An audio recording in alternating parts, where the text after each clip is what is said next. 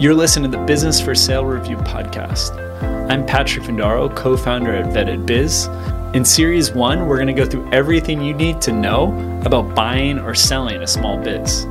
Whether you're a first-time entrepreneur, serial entrepreneur, or even looking to grow your current business inorganically through acquisitions, this is the podcast for you. In this season, we're going to be going through some of the most promising industries for those that are looking to buy an existing business. Also, we're going to be going through some of the best cities to buy a business or open a business in the United States. I hope you enjoyed today's episode. This episode is brought to you by our sponsor, Franchise Brokers Association, also known as FBA. They provide custom guidance for franchise buyers in the US.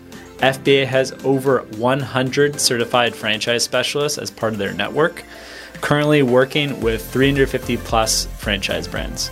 Click the link in the description section to learn how they can help you find the right franchise. Managing partner at Vetted Biz and Visa Franchise. At Vetted Biz, we help you find, analyze, and buy a franchise or a business for sale. One of the most popular businesses that prospective clients and visitors of our site are interested in are gas stations. We are not a big fan of gas stations. In today's video, I'm going to give you 10 reasons not to buy a gas station. I think there's a lot of more attractive industries available for small business owners in the United States, especially when you look upon what the ways to make money are going to be in the future and the technology changes that are happening, in particular regarding the automotive sector.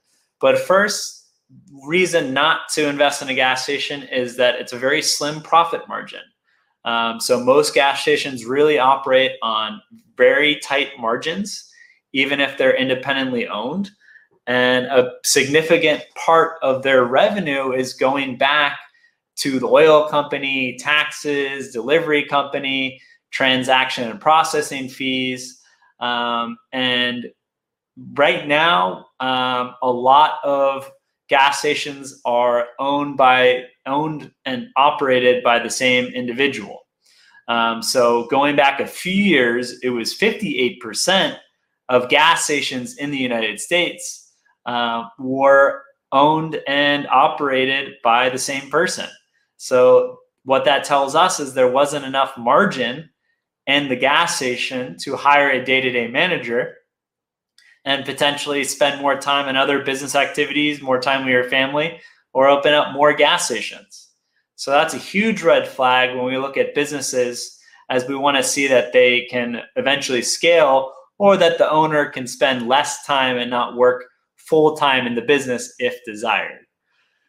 I alluded to in the beginning of today's video on why you should not invest in a gas station or buy an existing gas station here in the United States, which is the technology changes. Big rise in electric vehicles. We've seen Tesla go up nearly 1,000%, and many other automotive companies that are leading the electric vehicle charge. There's a lot of money going into this space.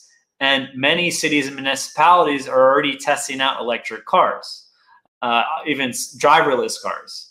So you have adoption of electric cars really leading the way in states like California, and slowly moving across the United States, where electric cars are becoming a lot more popular and will continue to be more popular over the next 5 to 10 years. The third one is heavy competition. So you have all these different types of brands. Some of them have corporate locations, but most are operating under a license or franchise type model. So there's a lot of competition, and you have to price your products competitively, whether it's the gas or the convenience store items that you're selling. So this includes Shell, ExxonMobil, Sam's Club, which is owned by Walmart, Hess, Sunoco, and Chevron, just to name a couple of these businesses. Number 4 reason why you should not invest or buy a gas station is long hours. Unlike most businesses, especially service businesses in the US that tend to be like 9 to 5, 9 to 6, gas stations are generally a 24/7 operation.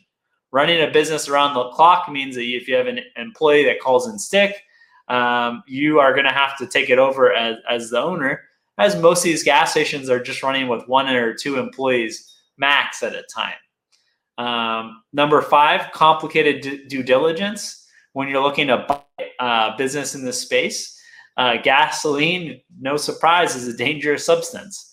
And the environmental hazards and potential customer lawsuits often mean that there's high insurance premiums. And that leads to the 6th point, which is their environmental site assessment. Part of the environmental due diligence process for buying a gas station involves this, and it's very expensive to get on the proper engineer to conduct this type of analysis. And generally, if you're the buyer, you're going to have to pay for that study before you move forward with buying a gas station. Fuel contracts, number 7, operating a gas station as an independent provider, can be potentially more agile, but most of the time, the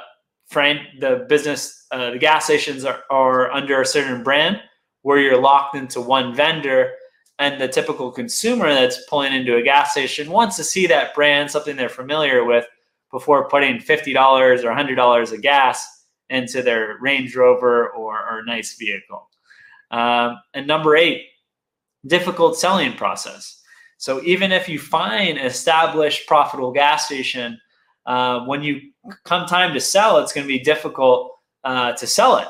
Independent operators might need permission from the local government before they can sell.